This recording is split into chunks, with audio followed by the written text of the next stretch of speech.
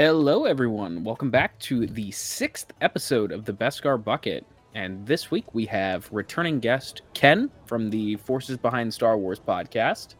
Well, hello. Thanks for inviting me back. This is pretty exciting. Absolutely.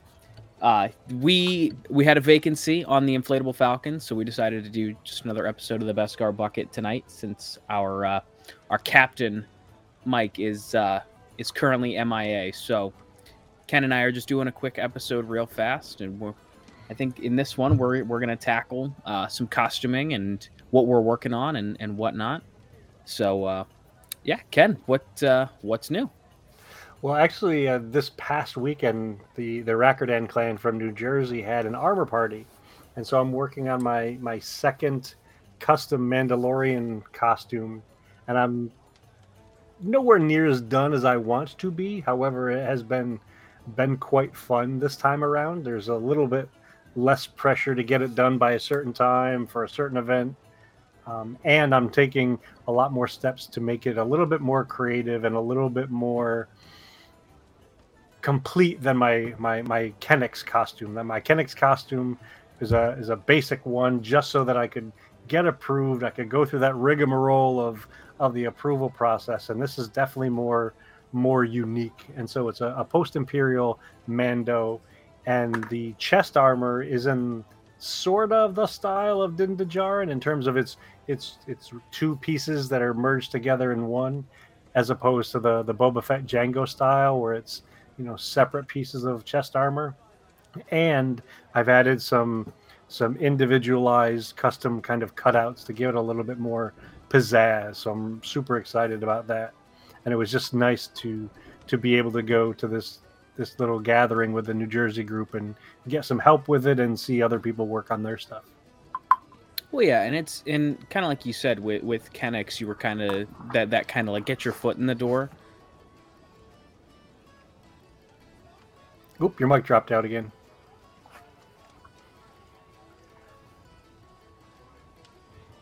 Maybe? Yes, sir, you're back. Sorry. Last thing I heard was get your foot in the door. Yep, you're there. Sorry. It's a new mic. Yeah, you were saying like Kennex was your entry level and just kind of get your foot in the door. But now people in the Rackerdan clan, and you could. So it's kind of easier for you now to start working on something a little more intricate. And don't get me wrong, I love Kennex. But now you've got those people around you where you can kind of fine tune the things that, like, you maybe had to cut corners here, or you didn't really know what you were doing there. But now you can kind of put a lot more effort and a lot more what's the word I'm looking for? A lot more pizzazz on it. Yeah, a lot more detail. So, like I was saying, those little cutouts. So I've got some cutouts around the center chest diamond, and in Boba Fett and Jango's chest armor, there were little slots on their chest armor where you saw some LEDs kind of light up. So I took that idea. I'm not going to have LEDs on mine, but I took that idea from having the two cutouts on the one chest piece, and I've extended it to both. And then, like I was saying, around the chest diamond, I've got some other cutouts, because this helmet for this particular costume also has a different style of T-visor. Normally, the T-visor is just straight across and straight down.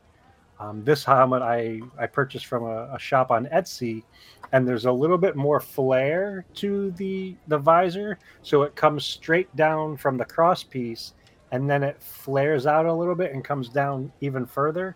And so I'm mimicking that flare on my chest armor, so it's more of a cohesive set of bits, set of parts.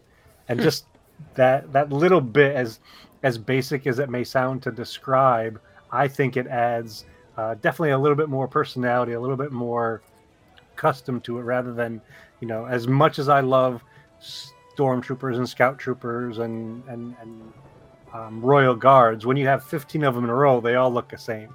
Mm-hmm. But when it comes to Mando, you can have 15 of them, side by side, and no one of them looks exactly like the other one, with the exception of that T-visor that we can all recognize.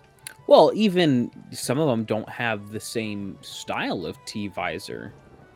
And because like you've got the Boba Fett, the Boba Jango, where it's, you know, like you said, it's straight across, straight down. Or like you've got the Din Djarin, where it's, you know, kind of at an angle, getting thinner towards the back of the helmet, and then the T-visor, or the vertical piece is notched at the end, and it kind of tapers towards the bottom. So, or I mean, even like, I know my custom Mandalorian helmet, because I don't have armor yet.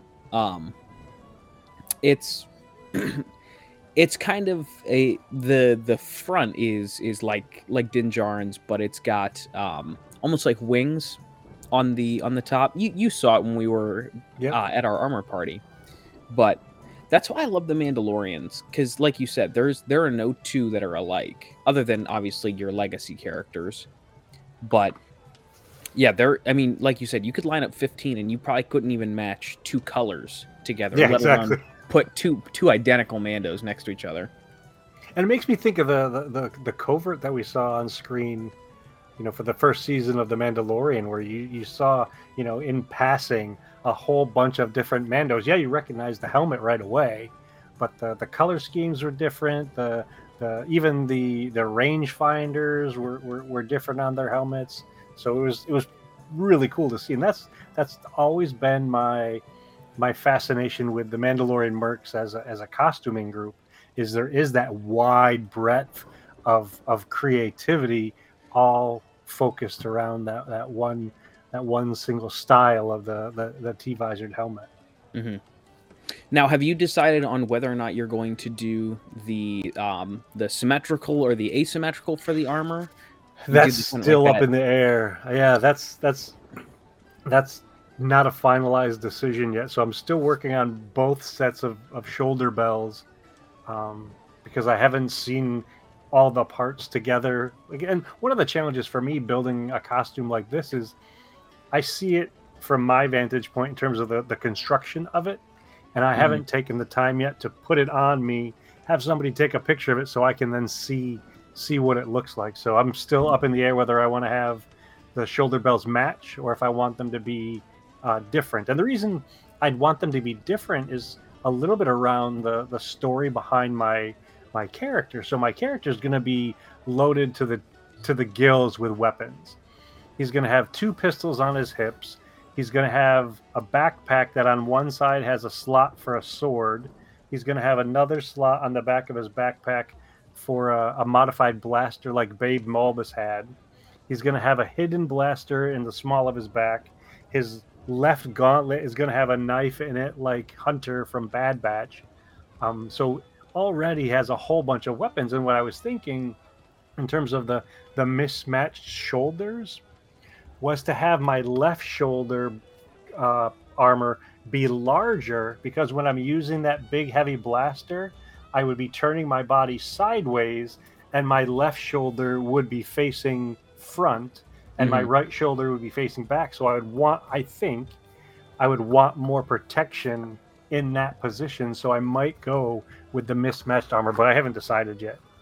Yeah, and again, I don't mean to stifle any creativity that you might have, but even if because you think, you know, your left shoulder would be more prominent, more forward, also reaching up and back with your right arm, you might want a smaller plate so it's not as bulky and not as encumbersome, if you will, for lack of a better term.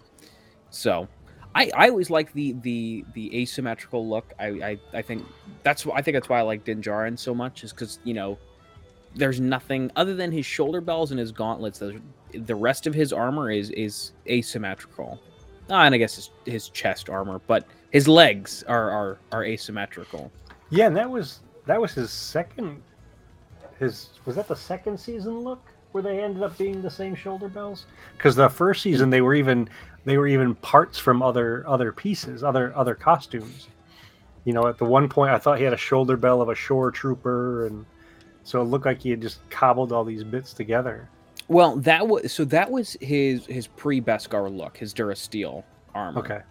And then he got in episode 2, or no, it was the end of episode 1. He got the Beskar shoulder bell on the right side, and then his whole Beskar look was episode 3.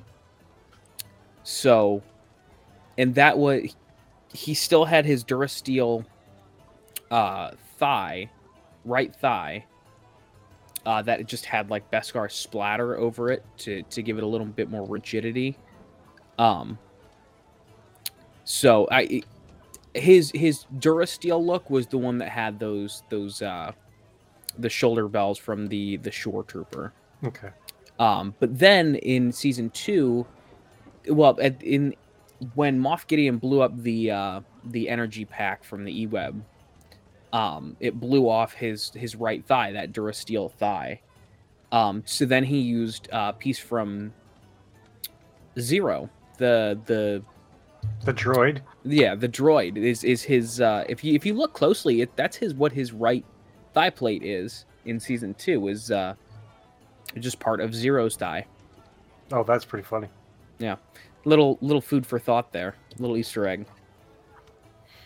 But yeah, I don't know why, I really like the mismatched look. That's so the shoulder bells that I have the same shape, but one has the mythosaur skull on one side, the other is just flat, just to again kind of give it that mismatched look. I wish you could get away with having like almost cobbled together like chest armor, but I understand that that's not really doable. But yeah, that's definitely a challenge depending on the era of costume you're making for the Mandos. Because with the post-Imperial, it's mostly the chest armor is mostly just either one big plate or it's 2 plates that are laid on top of each other. And then the Legacy armor, it's 2 chest pieces, the Iron Cross, and then an ab plate. Mm-hmm. And your collar with the Legacy, the Boba and Jango. It also has that collar piece. Yeah, plus your shoulder bells. That's why I'm doing. If I'm doing anything, I'm doing a post-Imperial because I hate the collar. I technically have armor plates, they're Legacy plates. I hate the collar. I can't wear it. It's so uncomfortable because I like capes. I know Edna Mode would kill me, but I really like capes. So I also don't want to wear a back plate. That's the other thing. Well, with the Mercs, if you do post-Imperial, you have to have a back plate. Even with a cape? I can't get away from it. Yeah, my Kennex, I was able to, because it's a Legacy set, you don't have to have the back plate as long as you have your back covered. So that's why Kennex has a cape, because he doesn't have a back plate, doesn't have a jetpack, doesn't have a backpack. So I just wear the cape, so I don't have to worry about a back plate. But even with post-Imperial, you have to wear, no matter what, you have to have a back. No one's going to see it. Yep. And with one of the cool things about the post-Imperial kits as well is the way that the shoulders are attached. I could theoretically make 2 sets of shoulder bells, and depending on the look that I wanted to go for that day, I could swap out my shoulders. So let's say I start off with 2 of the same, and then I decide to put the backpack on and mount the blaster. I can then switch out one shoulder bell for another one and walk around the con the rest of the day with the 2 different ones.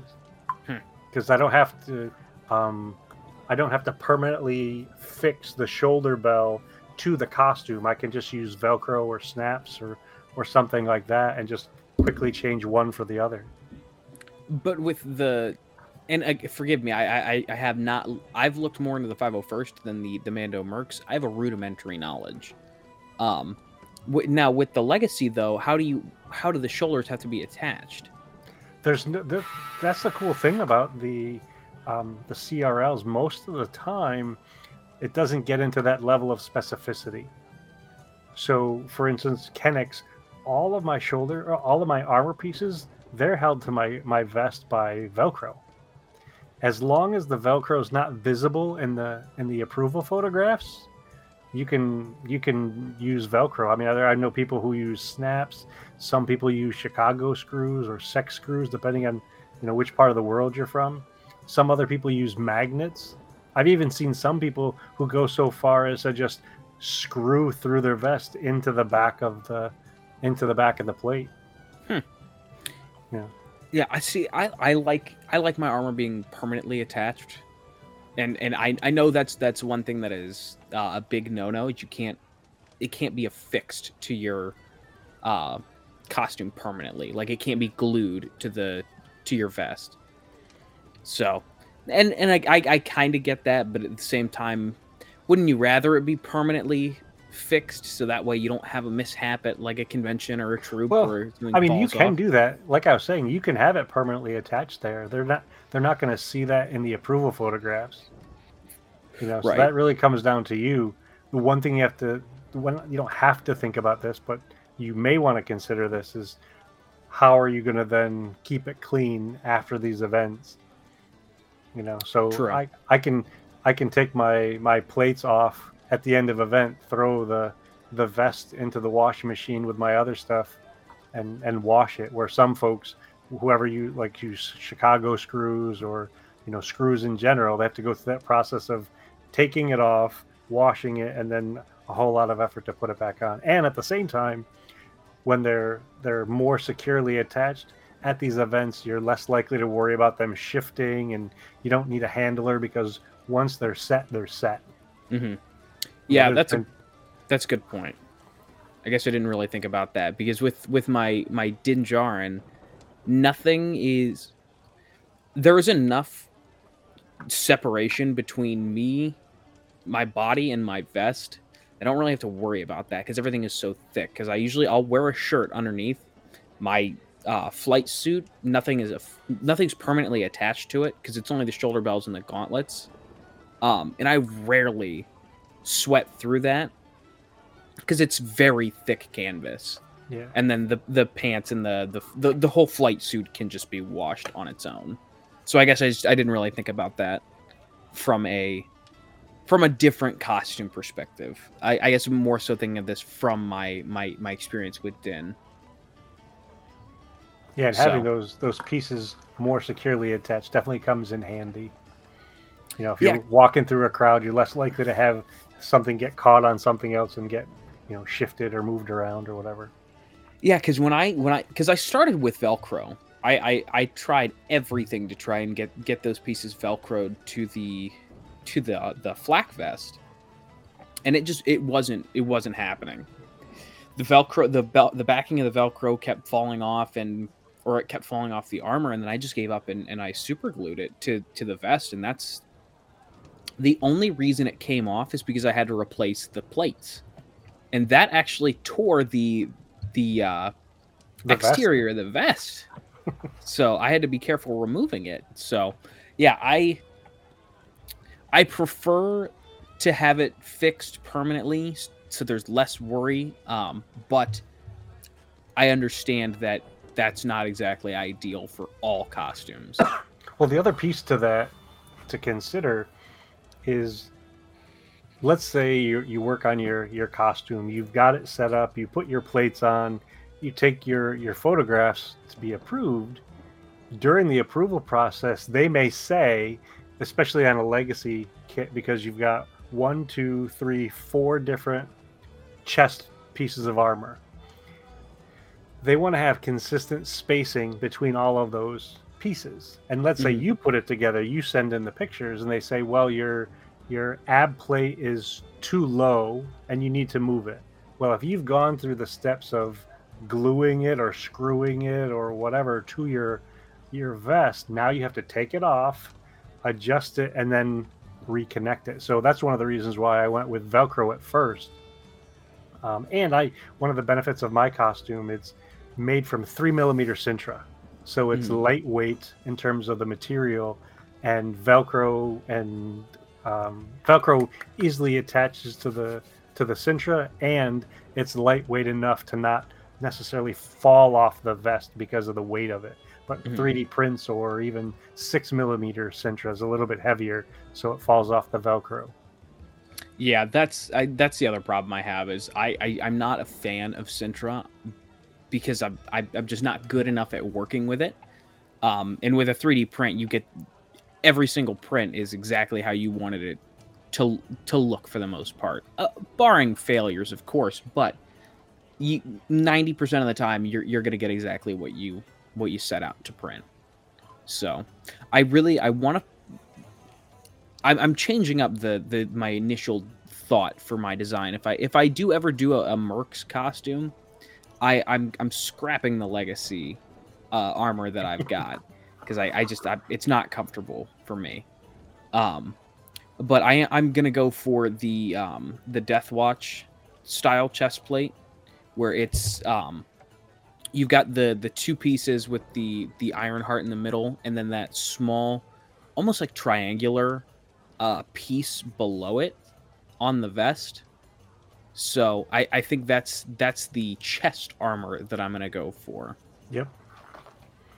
And the So cool thing about that particular style is you can use a plate carrier. So you know the vest, the tactical vests that police officers and soldiers use mhm, to wear. For lack of better words, it's a bulletproof vest, just without the plating inside. mhm, So you can use one of those as your vest, as long as you take the pockets off of it and take the big pieces of Velcro off the sides. That's what I'm using as the base for my vest for my post imperial. Unlike the legacy vest that has it's a different shape. It actually has sort of sleeves, at least has epaulettes or whatever that the shoulder armor attaches to. mhm. So it's a little less involved for the vest for the post imperial versus the legacy plates, the legacy kits. So have you started doing that yet? Because I that's what I was thinking. Because I have or have access to um old plate carriers. Um, Yep. and my big thing is the Velcro, or excuse me, the elastic on the top Hmm. and the elastic on the sides. I don't know how to get around those. So you can leave the ones on the top, the ones that, for lack of better words, are the pieces that go over the shoulder, almost like a tank top. Hmm. You can leave those. You just have to make sure that the front and the back are adjusted properly so that they sit on your body appropriately, and then you can cover them up. Some people Okay. will print out 3D print rectangles that are kind of curved that you can then attach over the top of the webbing or the Velcro just to cover them up.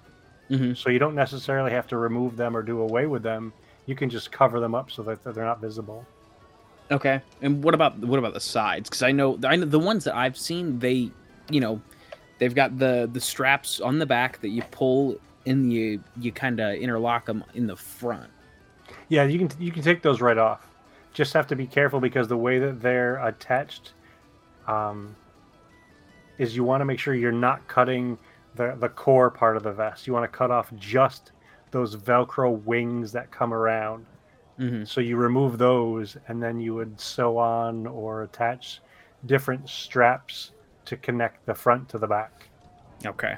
And there's a couple of different YouTube videos, or even if you join. One of the things I'd encourage you to do if you're really interested in um, creating a Mandalorian Mercs costume is to get on the Mandalorian Mercs forums. Join see if you can find the Ohio clan. I'm not sure off the top of my head the name of it. You It's can join the the Rancor forum. clan. Okay, and even if you don't have to be an official member of the Mercs to get on the forums and start interacting with them and getting in contact with them. And a lot of times, I mean, for instance, that armor party that I was talking about, it's not just for official members. That's how we also help other people build their costumes. We invite unofficial members to the armor parties and help them work on their costumes. Hmm. So, and then there's lots of videos, lots of photographs.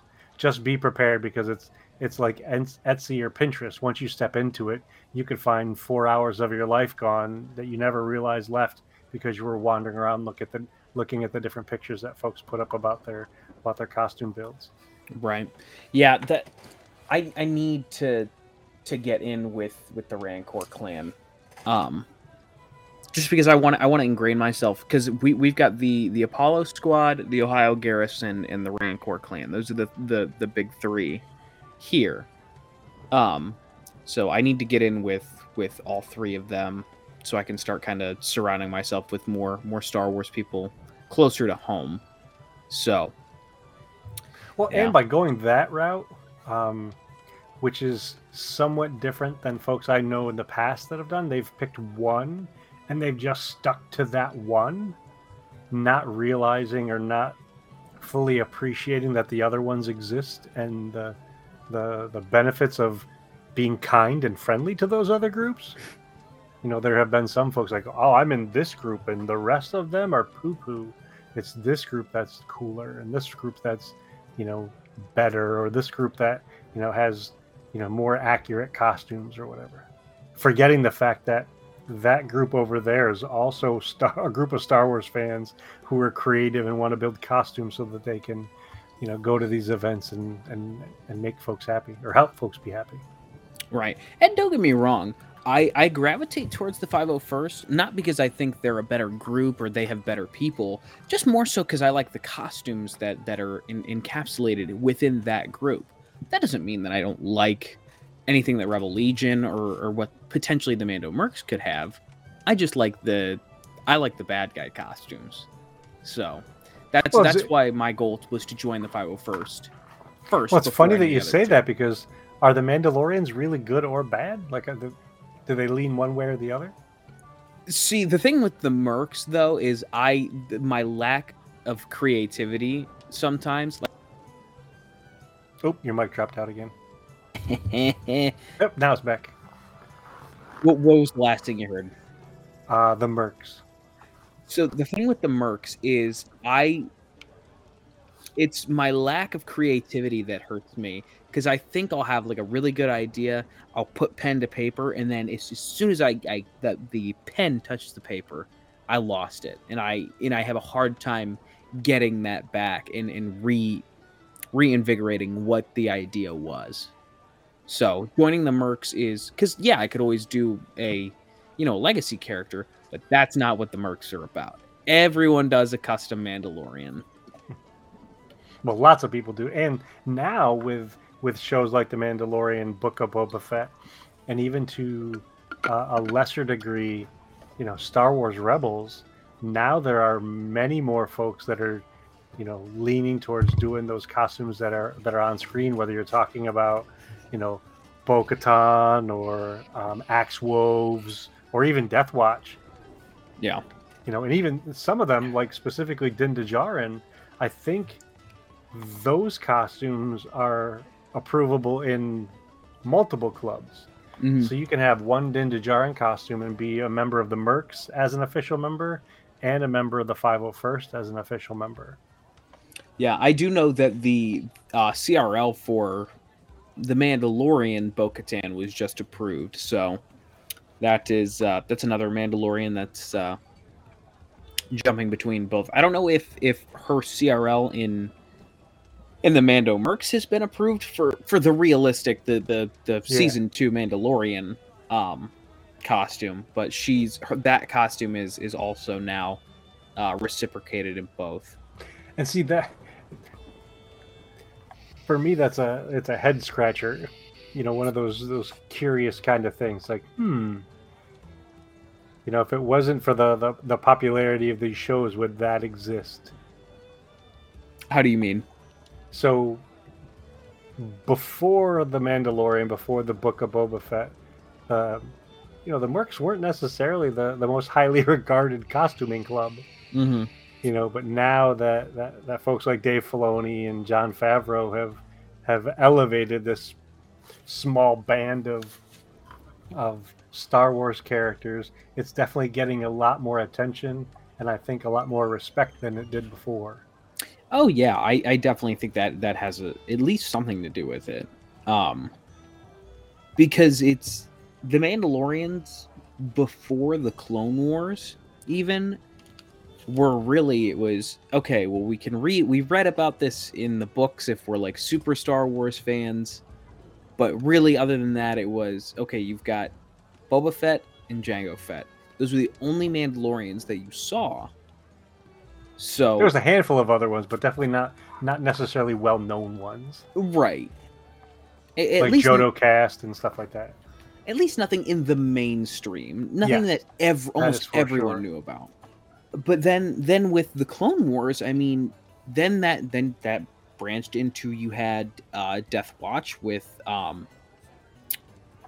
Vizsla and Bo Katan, and then you finally saw Mandalore, and then of course then you had Rebels, and then the Mandalorian and the Book of Boba Fett, where that's certainly expanded the generalization of the popularity of the Mandalorians. So I think Dave Filoni and to a lesser degree Jon Favreau are definitely to thank for the popularity of the Mandalorians, because I truly think without the Clone Wars we don't have the Mandalorian.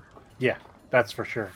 So, and even George himself, was surprised by the popularity of Boba Fett. well, yeah, he had big story ideas for him, but what ended up on the screen was very, very small. Yet a lot of people, got excited about it. I mean, he had expanded universe novels, and he was a bunch of comic books and stuff like that. But to your point, he wasn't necessarily the mainstream character that everyone named. I mean, they could say he looked badass, but that was about it. But now there are folks that know all sorts of different names of different Mandalorians. well, yeah. I mean, I can think of 5 off the top of my head, and that's common knowledge to me. Yep. But back in hell, even 20 years ago in 2002, like I said, it was okay. You've got in from strictly on screen, you've got Boba Fett and you've got Jango Fett, and now look, 20 years later, there's 20 different named characters that I could think of off the top of my head.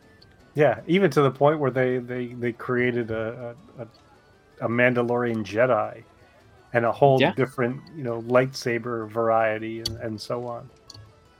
Yeah, I mean they're uber popular characters. So I think it's like you said, even though George didn't have an idea of how popular Boba Fett was going to be, I think that it's one of those things where, yeah, he looked cool enough to spawn everything else. And even though he was very unceremoniously killed in Return of the Jedi, it was still one of those things where it was like, okay, we need to expand on him and his people in the future. Yep. So, God, gotta love toy sales, right?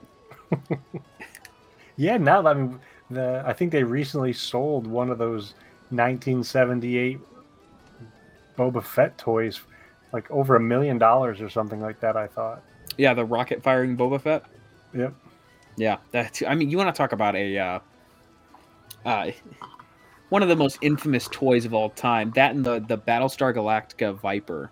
Not to get off on a Battlestar tangent, but I mean, I get it. It was the late 70s, early 80s, but who approved that initially?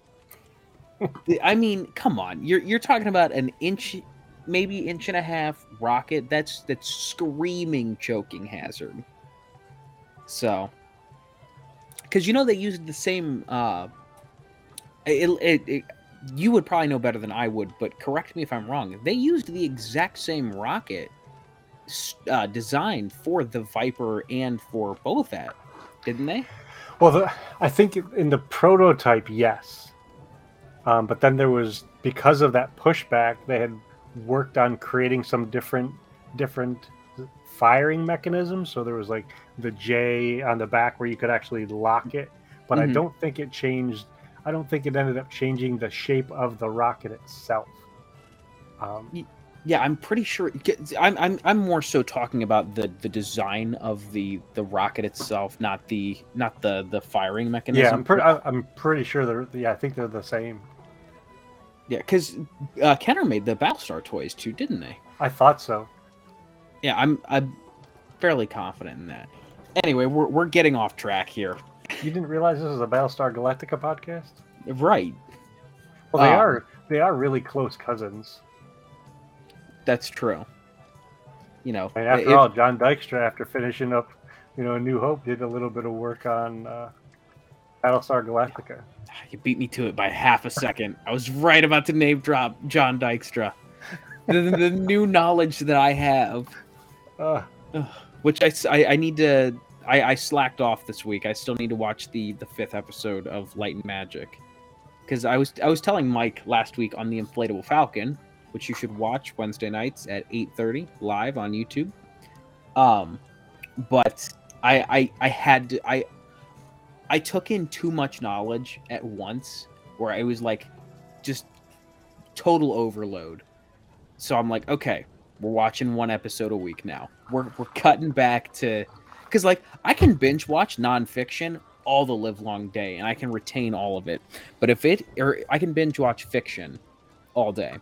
But when it comes to nonfiction, if I take in too much of the real world, my brain starts to just forget everything. And it's like, okay, I just wasted an hour and didn't pick up anything.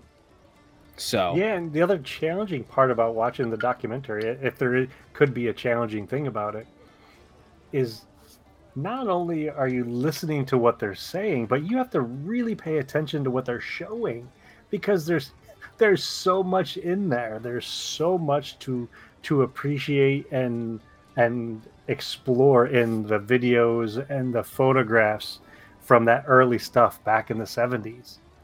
Well, yeah, because like you said, you're trying to pay attention to what they're saying, but there's so much on screen that, just little nuggets and Easter eggs, in every little scene where you're like, oh, I didn't realize that they used XYZ part for YZX model. So, or I didn't realize that Greebly was on that ship. So and with me, like I'm very ADHD. Like it's hard for me to pay attention to 2 things at once. So that's the other problem I have with documentaries. I love documentaries. Don't get me wrong, but it's very difficult for me to, when the person's on screen, I can pay total attention. But when they start cutting away and just having them do voiceover, that's where it's like, okay, this is getting dicey now. Because now you're challenging me to do 2 things. You're challenging me to listen and watch. Right. And I can only do one really well. I can't do them both necessarily really well at the same time. Yeah, I love those you called me out for it. I really got into the whole behind the scenes documentary mode, where I was just that's what all was popping up in my YouTube stream. I watched the Empire of Dreams documentary, and yeah, I got deep into that. So there should have been a warning on that documentary for more than your average Star Wars fan, that if you watch this documentary, you may step into the rabbit hole that you never escape from. Because, you've already said that it led you to watching other documentaries. And there's even more out there. So from the beginning, they were documentaries on the making of these movies. Plus, if you want to go another step further, there were lots of magazine articles. I mean, Starlog magazine is a wonderful one if you want to see some of the early stuff, the pre-internet stuff, the pre-fever stuff. Plus, Fantastique or Fantastique. I'm not pronouncing it right at all, but I can spell it for you.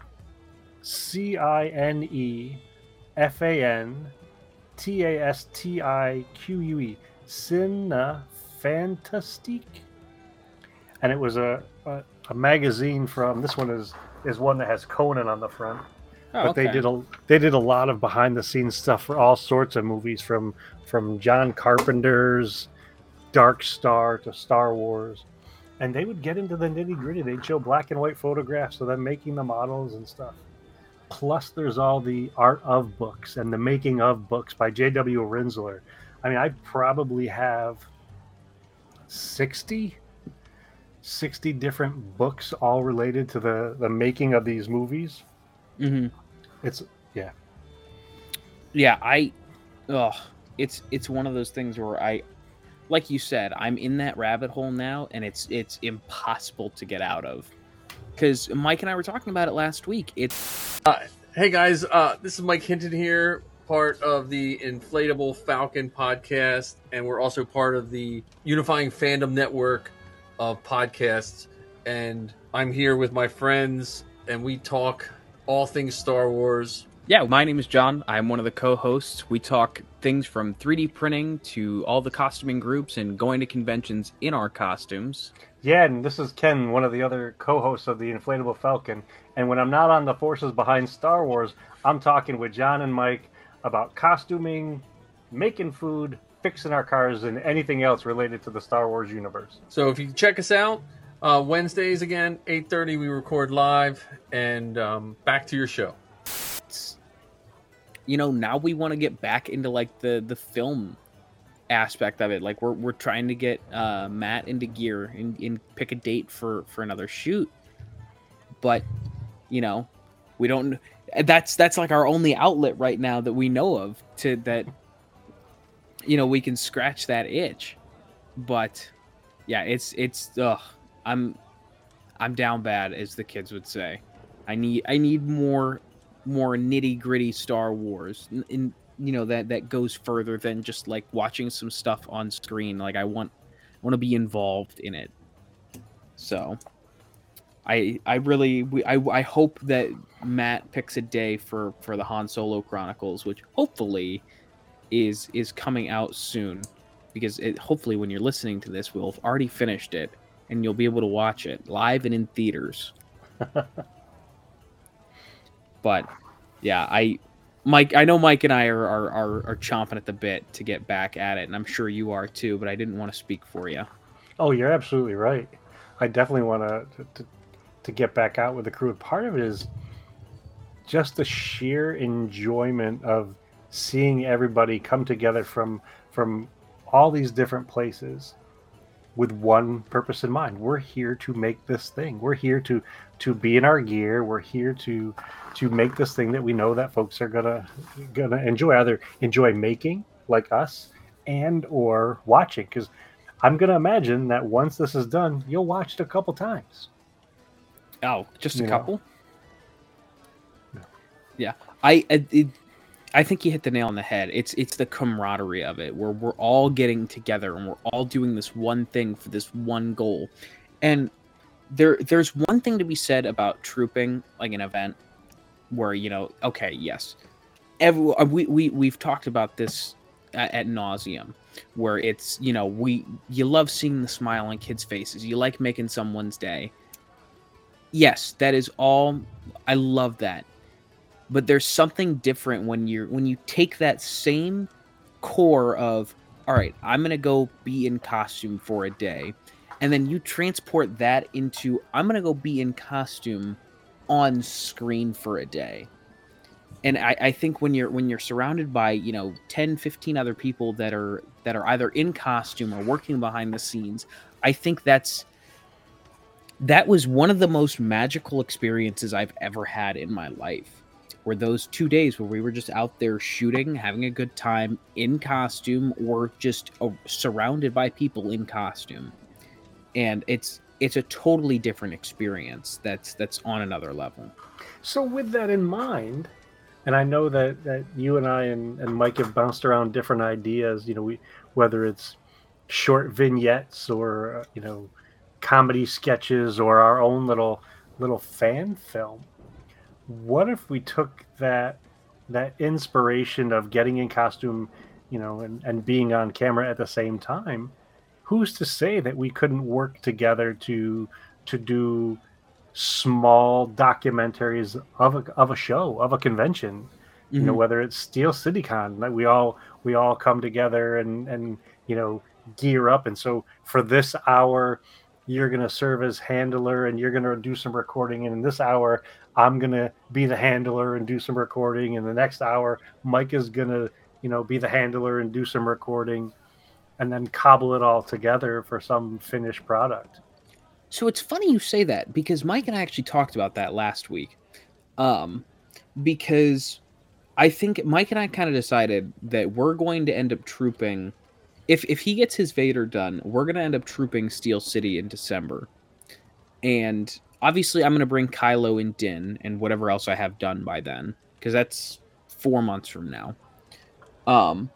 But we were thinking about doing, just like a short little sketch of like Kylo following Vader around and just like kind of like doing that like mimicking thing, like, oh, you said this, well, yeah, he said that kind of deal. That kind of like tongue-in-cheek thing. So like that is something we've already thought about, and I definitely think that, even if we do like a short little sketch type deal, or if we do like a documentary type thing where we're kind of going around in costume, and then like the three of us or however many people we get to do it can narrate over top of it, like, yeah, this is what goes on when you're in costume. I think that's a fantastic idea, and I really hope that you're able to make it out for Steel City Con in December. I know Mike and I are a lock. I missed August and I'm still upset about it. I'm not going to say on camera that I'm upset about it, because I had a glorious time celebrating Heather's birthday. And it would have been kind of cool to go to Steel City as well. Yeah, but Mike and I wouldn't have been there, so and you and Mike wouldn't have been there, and Yeah. you and I wouldn't be there for Mike, so it all worked out. Yes, we were exactly where we needed to be. Exactly. But yeah, so I know Mike and I are all but a lock for December, and hopefully you're able to make it out with us, because I'm also trying to convince my dad to go. And if I can get him to go, that would be stellar, because not only can I finally admit victory and drag him out to his first convention, I can show him firsthand why it is that I do this all the time. Yeah, So, and you won't be the only weirdo there. I won't be the only weird Scalise there, is the big thing. Oh yeah, that's a good point. Yeah, you'll I'm already dynamic surrounded too. by weirdos, but I won't be the only one that is blood related. That's true. That's true.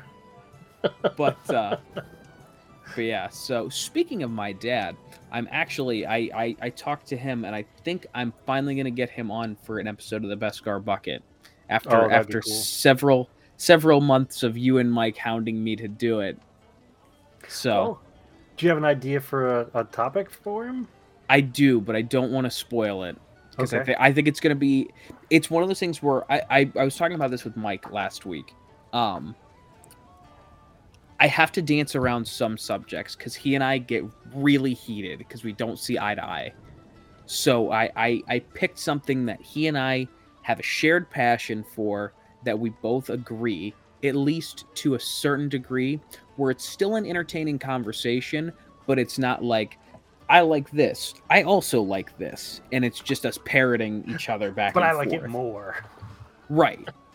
So It's funny that you say that. You bring up that you and your dad have opposing views on certain things, because the other day on my way home from work, and it might have been the day that I was listening to you and Mike, I was thinking that we could do an episode or two and call it the Star Wars Debate Club. And so one of the three of us could act as the facilitator, the moderator, the mediator of the debate. And then the other two of us can debate a topic. And knowing that the three of us are all friendly and good-natured, we could debate a topic that do have potentially diametrically opposed views and still be okay with it. And then, the next time we do the debate club, so let's say you're on view 1, Mike is the moderator, I'm on view 2. The next time around, Mike can be view 1, I be the moderator, you're view 2. And we do this rotating round robin. And it doesn't have to be, every episode, maybe every couple episodes. Mhm. Because there are a lot of topics that I think could make for great conversations of debate. For instance, were the Jedi good guys? Oh, that's a good one. Or what was the other one? That Jar Jar Binks is the most important character in Star Wars. I'm going to stop you right there, because you have liquid gold in your hands, and I don't need you to spoil any more topics. Okay. That is a genius idea, and I'm 150% down to do that.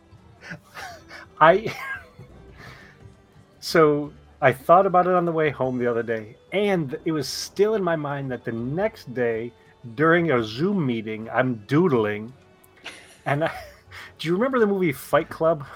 Mm-hmm. And the logo was a bar of soap and it said Fight Club. I actually doodled Star Wars Debate Club on a bar of soap and put a hand on it.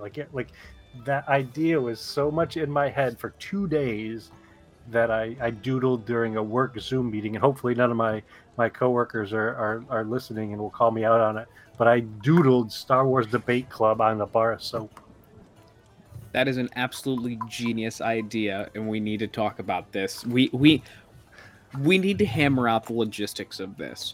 As what show will it go on? When will we do it? And who's what? Okay, I'm 100% down. Because look, if we do it on here on my show, I'll be the moderator. I'll let you, because it's very hard for me to disagree with either of you.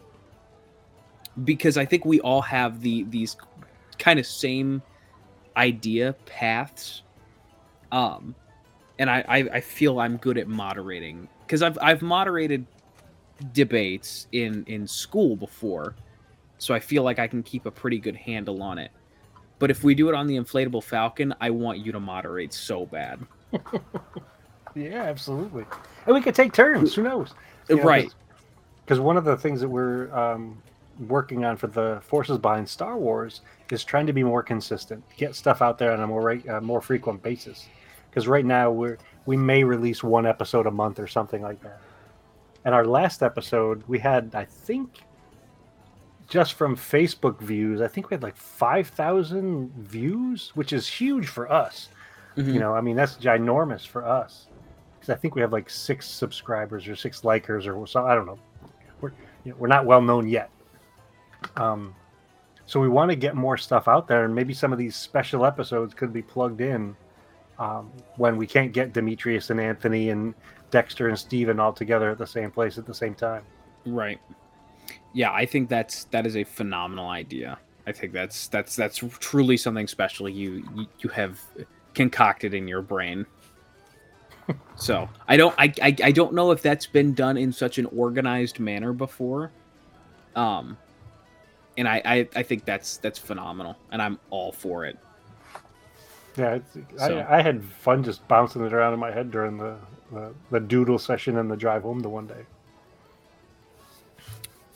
Oh, God! Now I'm just thinking of topics to even debate there. But I think I have a list of probably a dozen. I love it. Beyond the two that I mentioned. All right, well let's change topics here so we don't give too much more away. Let's come back to the costume topic. So this idea of debate. What do you think from the original trilogy? What do you think would be the greatest costume to make? Oh boy.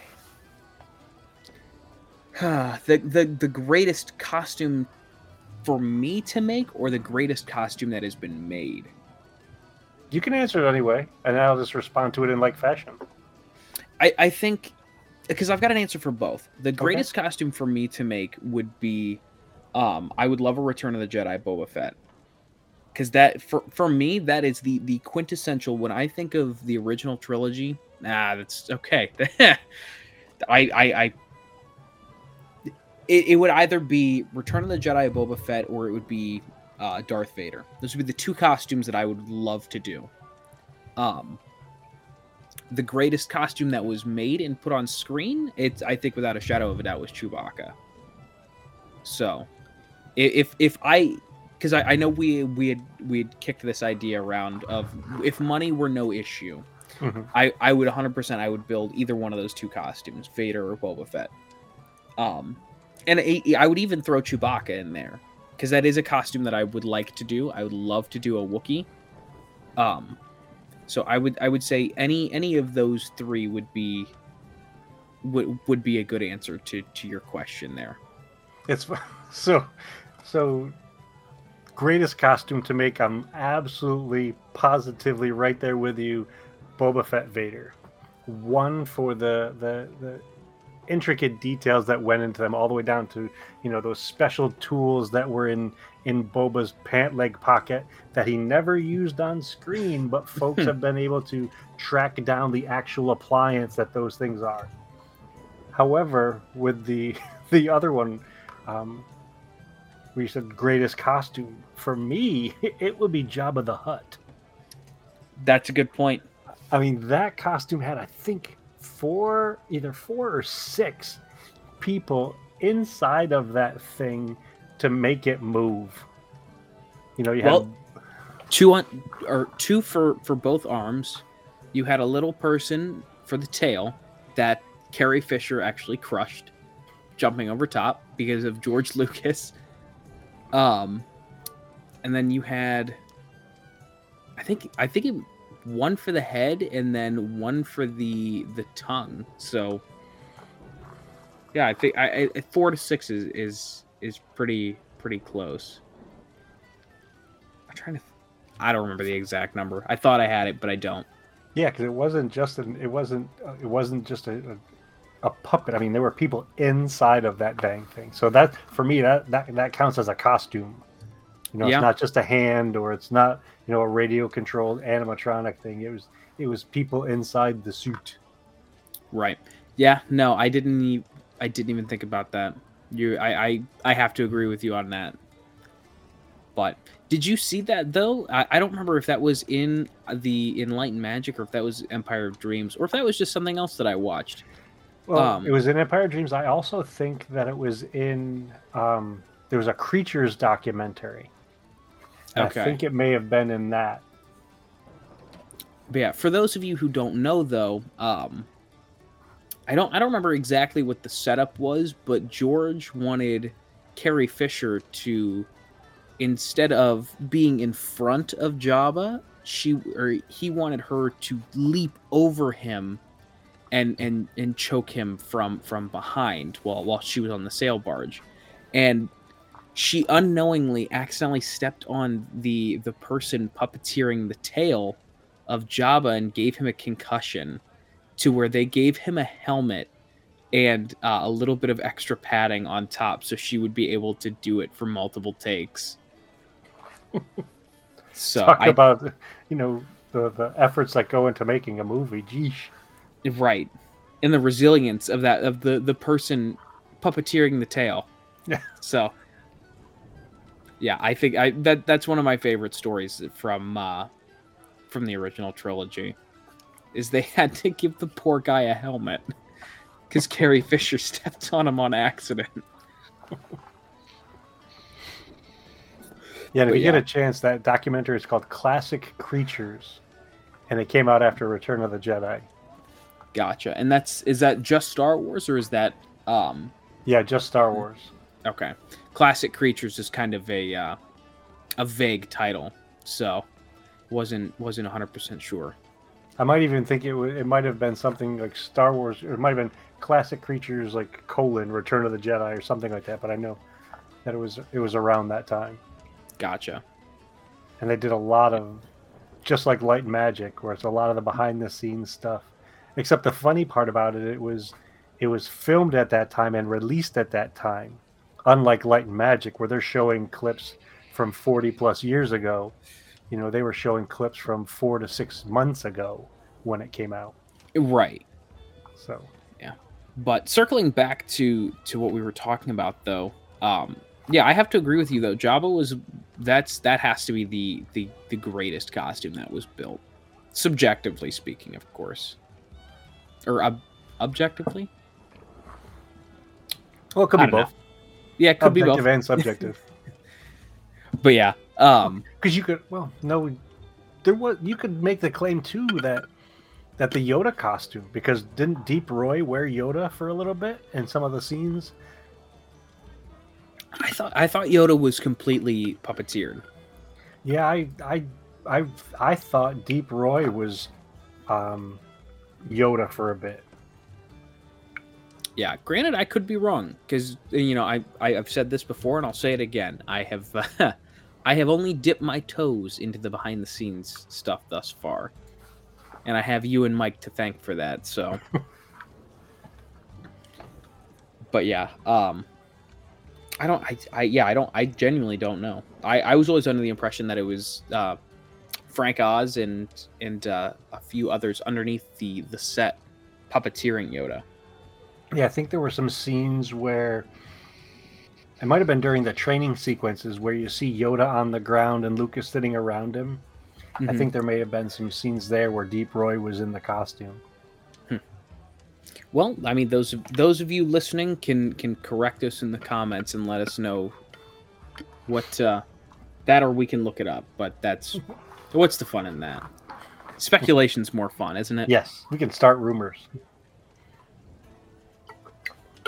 But yeah, even there are so many of the creatures and characters from Jabba's sail barge that I would also that if I could, because like I'm claustrophobic, so like a helmet is about as far as I can go without breaking down in just an asthma induced panic attack.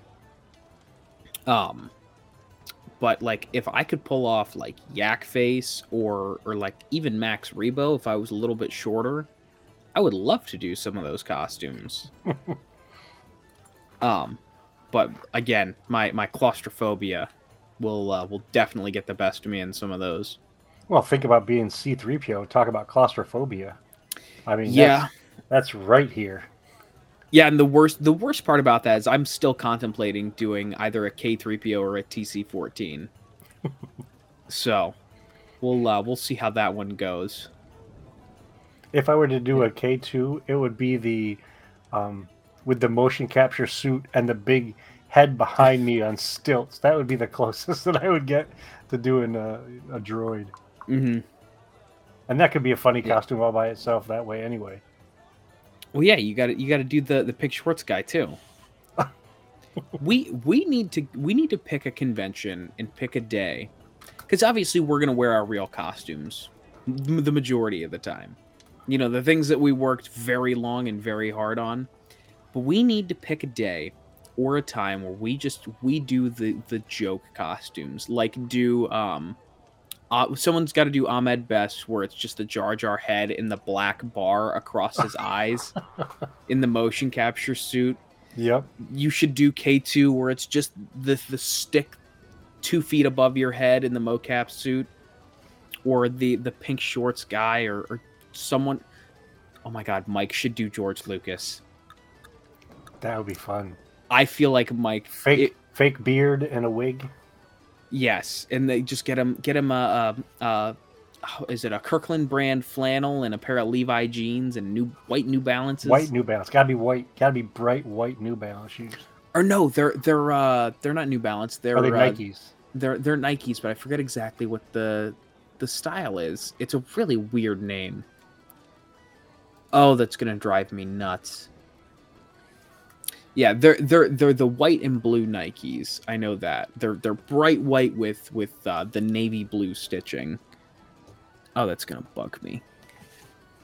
I'm gonna try and talk while I look this up.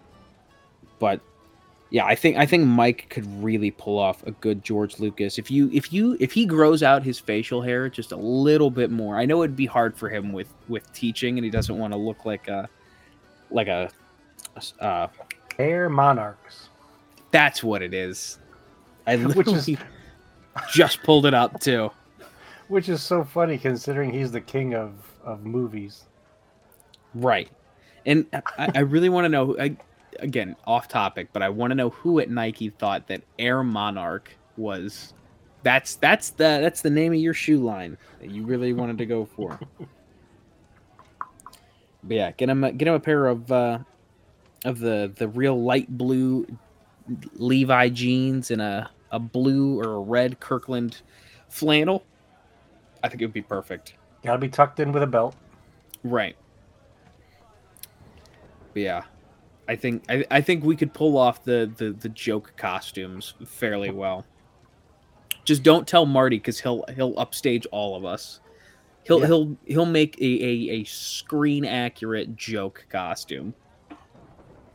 Where the rest of us are just gonna be like, okay, well I found this at Goodwill and it was close enough. Yeah.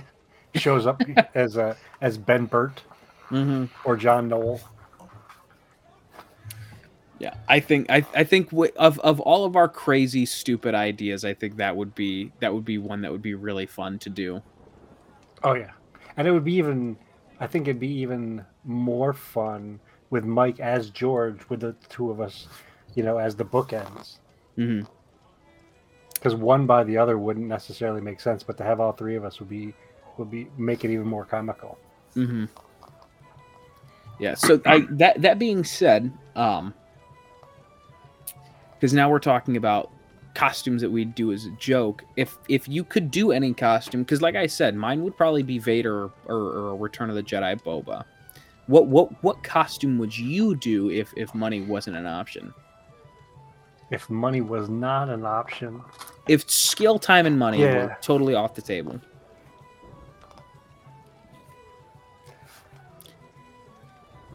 I was very impressed with Baze Malbus from Rogue One, and and it's funny because that's part of the inspiration for my post-Imperial Mando. Do you remember that blaster he had with the energy coil to the backpack? So I'm making a modified version of that, but I just thought that whole setup was really unique and very, very cool. And I have seen I thought it was at Celebration that I saw it. Someone do a Baze Malbus. That was pretty cool. Yeah, Baze is a great costume. I think another one that if I could do every costume in Star Wars, I would. But another one that I would love to do would be Coruscant Guard, Shock Trooper from Revenge of the Sith. That would be another one that I have access to do. I could do it if I really set my mind to it. But Mike and I have, again, this is another thing that we've spoken about ad nauseum. If you listen to all of our shows, being the Beskar Bucket, Inflatable Falcon, and the Forces Behind Star Wars, that Mike and I will talk about how uncomfortable the clone trooper armor is at length. So, but that was the first costume that kind of drew me towards the costuming. Was those, and I think it's ironic because there were never any costumes of it for the films. Yeah, the Phase 2 clone troopers, specifically the shock troopers, were that I think that would be my go-to if I could pick any costume that I wanted to do, and it wouldn't necessarily be for I want to be picked out of a crowd. I would do the shock trooper. Well, if we're going to that upper level, then it would be Echo from Bad Batch for me. Who's cutting your arm off? Well, I'm not sure if I'm gonna. I'm more of a method actor. I'm not necessarily gonna go to the. Well, that's not method acting. Method acting is if you cut your actual arm off and you make yourself an amputee. Oh, then I'm not a method actor. Maybe I'm just improv. That's what it is. There you go. Make it up as I go. But that costume is really involved and super cool looking. Yeah, I think if there's one costume that if you could pull it off, I think Echo would be definitely up there as one. So because you've already got the look, like your facial structure is there to do it. I think if you just add that the bar on the back and the couple little dots, you've got the face cranial for implants. Yeah, you've got the face for it. And I think I really, really, really think you add a little bit of makeup to I don't want to say lighten your skin, but make you a little more pale, like Echo is. Yeah, because he had been locked up in that server closet for a long time. He didn't see the light of day. Right. Yeah, he's more gray than pale, though. Yeah, ashy. Yeah, I think if you add the makeup and the prosthetics, I think chef's kiss. You're 90% of the way there. So and that's like for me that would be the epitome of engineering creativity to get a costume like that. well, I mean, look, you get yourself a 3D printer, you are almost all the way there. Honestly, because like the files exist, the costume exists. It's and not a lot of people can pull off the look. Anyone can put on armor, absolutely anybody could, but not everyone can pull off the unmasked look of it. So, and I think you would be, just based on the Rad Batch poster that you guys did. I think if you guys nailed just one character look, I think it was you as Echo.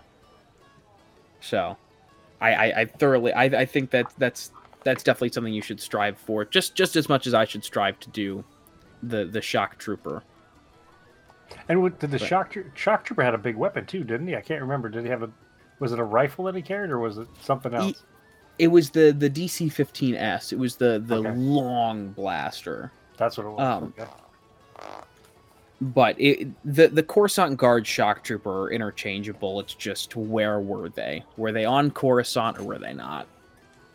So, because they were on Kamino too in the Bad Batch, and that's when you add the pauldron and yeah. Which was the Coruscant Guard that had the big shield? I remember there was a toy that it was white and red, and on the front of the shield was, I thought it was the like a big logo. I thought it was a big, might have been the Senate logo or something like that. Yeah, it was probably the GAR sigil, the Grand Army of the Republic. Yeah, I don't remember. I think that was just a variant of the Coruscant Guard, because like I know some of them had electro staffs as well. Okay. Yeah, there's so many variants, especially now with Battlefront. They added the 4 classes. Oh yeah, I forgot about that. So I haven't played that in ages. Oh, I love Battlefront too. I haven't played it in a while myself, but there's a side tangent here, real quick. The Battlefront 2, I think, will go down in infamy forever as the greatest flop to success that got snuffed too quickly, because it was, for lack of a better term, it was dog shit at first, because it was riddled with microtransaction. It was super buggy, super shallow. And then they got rid of the microtransactions, and everyone kind of forgot about it, except for, the core group of fans that was still there. And then they started adding things. So they added like Anakin, Obi-Wan, Grievous, Count Dooku, and a bunch of other heroes and a bunch of other planets and content to it. And then like it started regaining popularity. Like it turned out to be what it was supposed to be at launch. And then they're like, yep, all right, we're done. No more. There's no more new additions. This is the last DLC, and yeah, we're gonna cut off any like updates for this game, like just as it was like starting to peak at where its popularity was. Was that the one that they ended after the Rise of Skywalker, or was it? Because I thought there was a character in that from Rise of Skywalker. So that came the Battlefront 2 came out right after The Last Jedi, and then I think it was either late 2019, which is when The Rise of Skywalker came out, or early 2020 is when it got when support was shut off for it. Or not, like update support. Like the servers are still online. Like it's still playable, which is surprising. Because typically in video games, once your update support gets shut off, then everything goes pretty quickly out thereafter.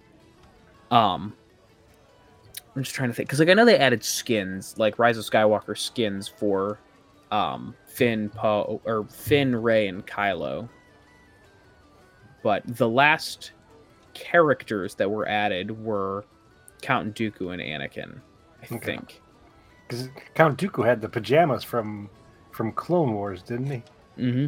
Which I thought was just hilarious that they of all of the things that they could do. I will give this guy pajamas. Well, yeah, I think almost everyone, even Yoda, had an alternate outfit. Granted, it was dumb. It was just him with his hood up. But like Grievous had a really cool alternate skin where it was battle damaged. So he had scoring and burn marks all over him. It looked really good. They added I say all of, but a couple different skins from Solo for Han and Lando. Oh, that's right. They did the younger versions, didn't they? Yeah, like the Alden Ehrenreich and Donald Glover. Yeah, and it drives me nuts because the sculpts for the original trilogy characters, like the big three, Han, Luke, and Leia, weren't great when the game first came out.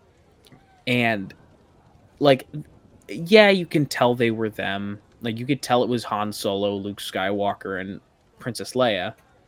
But then you see the sculpts for Han and Lando, where it's Alden Ehrenreich and Donald Glover, and they look fantastic. Like, they are beautifully done. Like, it's indistinguishable from the actors themselves. And it drove me nuts because it was like, come on, you nailed this 4 months after the game came out. Like, first off, either fix these or they should have been done right in the first place. And then from there on out, everything was like the model they did for Hayden Christensen was really great too. Not as good as I think Donald Glover was the best one that they did. But the Ewan McGregor one was really good too. I wish both of those games had a tourist mode, meaning that you could just log onto the game and walk around without having to blast anybody, without having to hide from teenagers who were playing the game, because there was so much detail that was put into those scenes. I remember wandering through Jabba's palace and seeing the carbonite that Han Solo had been stored in leaned up against the wall, and the Tauntaun head, and I'm like, I just want to look around. Like, and this goes back to me loving the behind the scenes stuff. Like, I just want to walk around, but every time I was looking at something, I get blasted. Yeah, I think in one of the most beautiful maps that I remember from that game was Crate. Because, on the surface level, like, Crate was like, okay, you've got the bunker, and you kind of see him running through it in the movie, and then you've got the salt field. And that was really it. But, like, in the game, like, you've got all these different tunnels, you've got the trenches that the soldiers were in, and you can, like, explore all the different aspects of it, and then you can see, like, the crystal caves where they kind of built these makeshift trenches out of. Oh, it was so beautiful. I loved creating that game. I thought that was a really beautiful one too. Yeah, the different colored plants and the animals and everything. Yeah, Felucia was good. Kashyyyk and Naboo were really cool to, like, just walk through too. Yeah, Battlefront was. I think that was. It was killed off too quickly, but kind of like Boba Fett. Into the Sarlacc with you, buddy. Right. Yeah, I hope that I don't know if it's even still LucasArts anymore, but Lucasfilm in some aspect greenlights a Battlefront 3, whether that be with DICE/EA or with another, like maybe Activision gets another go at it. I thought they had canceled their relationship with EA. It's still, so they canceled their exclusive rights. Oh, okay, that's what it is. Okay. So, like, EA is still making Jedi Survivor, but they don't have they're not the only ones making Star Wars games. Okay. So, like, Star Wars Eclipse, if it's not canceled, I forget which studio it is, but it's not EA. Neither is again, if it's not canceled, the Knights of the Old Republic remake, which that's another thing. That's a whole nother tangent. I hope that game didn't get canceled, but yeah, EA doesn't hold the only cards anymore. So, but that being said, with them already making 2 Battlefront games, it's hard for me to imagine that they won't get if Lucasfilm wants to do a 3rd Battlefront game. It would be hard for me to imagine they wouldn't just give it back to DICE/EA. Gotcha. Speaking of these skins and everything, do you have another costume in the works? Not currently. I know we had talked about it, but I'm in the process of switching jobs, so that has currently occupied all of my time of trying to balance now 3 jobs instead of just 2. So throwing a costume into that is not exactly ideal. I'm still slowly but surely working on my TK, which it'll be a miracle if that is done within the next 10 years. But really what I'm trying to do right now is I'm trying to find my dad, because he also doesn't have time to build anything. So I'm trying to find someone who's assembled and selling a Sand Trooper costume, because that's what he really wants to do, and he wants to join the 501st with me. So that's currently what my costuming time has been. So more hunting than making. Right. But I've always got things that I tinker with here and there that I'll print, paint, or what have you. Like I've got a couple blasters that I've just been sitting on that I've been slowly painting and finishing. Oh, excuse me. Ugh. I'm having the same problems I had last episode where I just can't stop yawning. I promise not to take it personally. But yeah, so that's the hunt is really what I've been working on. So and not everyone can be working on a second Mandalorian kit, Ken. Gosh. Well, what's kind of funny about that is I found a picture on Facebook the other day from when I started working on my Mandalorian kit. It was from 10 years ago. Mm-hmm. And the helmet that I was working on, the photograph, isn't the helmet that I ended up using. So I ended up storing that one and going a similar route, but a similar yet different route. But I ended up never finishing that helmet. Right now, it's just in the box in our storage unit. You care to elaborate on that? Like, what helmet did you originally use that you scrapped to use in lieu of? When I first started working on this costume, I was working on it by myself. Trying to use the forums and Replica Plurap forum, RPF, and the Mandalorian Mercs forums, trying to do this all by my onesies. And so I had an old Hasbro toy, the one with the really wide visor, so it was a kid's toy. And I was modifying that. I had found instructions online to do it. And then I started getting involved in the Rakhardan clan with the Mando Mercs and started going to some of these armor parties. And so I got down to the point where I had started painting the helmet, and it wasn't looking the way that I wanted it to look. So right now that helmet is just in a box in storage, and I ended up buying a resin cast helmet and ended up painting that and using that for Kennex. Gotcha. Yeah, yes. I didn't know that you had, because I have that Hasbro helmet. The one with the ridiculously wide visor that we might actually see show up in The Mandalorian Season 3. But, again, anyway, side tangent. Well, what's really funny about it is, so when I bought that helmet, I think I may have gotten it either at Toys R Us or Walmart on sale. And then started working on it, started cutting it up and modifying it to use in my costume. And then that same helmet went on clearance. And so I think I have 2 more of those in our storage unit, still in the boxes. Never taken out of the box. The boxes may be beat up or whatever. I'm pretty sure I have 2 more of those. But if you were to look those up online now, they're definitely, they cost more than what I paid for them. I think the last one I bought might have been $27 or whatever. Mm-hmm. Now when you look at the Black Series helmets that come out, they're $125 each or something. Yeah, and climbing. And they're far and away different. So that one Hasbro helmet was built for kids. I think that's the reason why the visor was the T visor was so big, is so that kids could actually wear it around the house and not bump into stuff.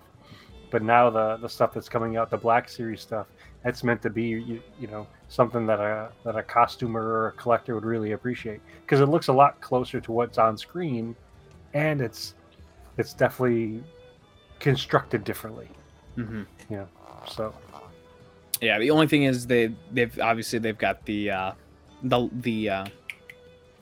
manufacturing lines that you got to clean up. That's the only thing. So you've got the panel gaps, if you will. Yeah, where the two bits come together, the seams and stuff. Yeah, but then again, it's better than trying to fill in an entire visor, like some people did with the Clone Trooper helmets or the Boba Fett helmet. But yeah, I did not know that you initially started with that Hasbro helmet. It's, and not only did I start with the Hasbro helmet, so for the armor, because at the time I had heard of the term Sintra, which that's the brand name. The actual material is expanded PVC. At the time when I was building it, like I said, I was doing it all on my own. I didn't know where I could get this. So instead of using Sintra, I was using garbage cans. So plastic garbage cans, and cutting out the pieces and trying to heat form that, and that kind of plastic definitely does not respond the same way to heat as Sintra does. So I was having a real hard time making this costume anywhere near approvable. And that's, I think, one of the benefits of joining some of these costume clubs, is you find out about the materials, you find out about the processes and the steps to do it. And as silly as this may sound, having another set of hands help you while you're wearing the costume, or so they can apply the necessary force to shape the costume to you, is much easier when you have another person than when you're trying to do it by yourself in your garage or your backyard or whatever, wherever you're working on these things. So being in these clubs is so helpful and handy that way. Mm-hmm. Yeah, I need to find an armor party. That's because I really need some help with, especially with my TK. I could definitely use an armor party, and like I said, just to meet some more people. Because I had to cancel my first troop because of my new job. So that slot for my first troop is still wide open. But yeah, I need to meet some more Star Wars people close to home, so I can get that second set of hands. So, because as much as I love you and Mike, I can't drive 6 hours every time I need an extra set of hands. Yeah, especially for something that probably takes half an hour to complete. A 12-hour drive for a half an hour's worth of work isn't necessarily all that helpful. Hey, but it'd be fun. That's for sure. But, well, I think I'm going to wrap this up here. So, I appreciate you hanging out with me tonight, Ken. Oh, thanks for letting me join you for another wonderful episode of the Beskar Bucket. Yeah, and everyone, make sure to check us out Wednesday nights, 8:30, on the Inflatable Falcon on YouTube. Ken, where can they find you? Well, they can find me. I'm one of the co-hosts for the Forces Behind Star Wars. And if things go well, we'll be recording another episode in the next few weeks. And we will most likely be talking about Industrial Light and Magic's recent documentary that they released on Disney Plus. And I don't know if you're aware of this, but one of the other cool things about that documentary is it was directed by Lawrence Kasdan.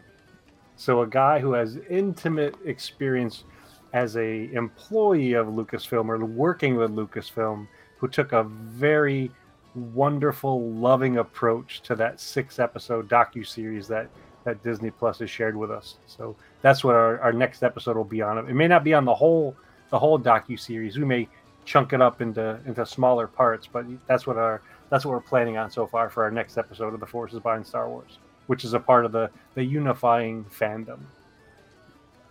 Yeah, that sounds like a blast. I can't wait to listen to it. So I love you guys over there at the Rad Batch. It's always fun drive to work whenever I have to listen to you guys. So oh, thanks for that. But Yeah, so yeah, definitely check out the Inflatable Falcon. Obviously, you're listening to the Beskar Bucket, so listen to whatever's next and whatever's coming up. Then, of course, the forces behind Star Wars Geek Girl, which is our co-host Mike's daughter's podcast. It is the most popular out of all of our shows. So, any other shows that you can think to plug there, Ken? Am I missing anything? The more that we can plug Zoe's show, the better. I mean, she has several more years of experience on us, so she deserves all the credit, praise, and love that we can give to her. Yeah, she has more experience than any of us combined, in a far better show, if I do say so myself. So, hey, game recognizes game. That is for sure. So, thanks for another time, man. I really appreciate it. Have a great night. Yeah, thank you everyone for listening, and catch you on the next one.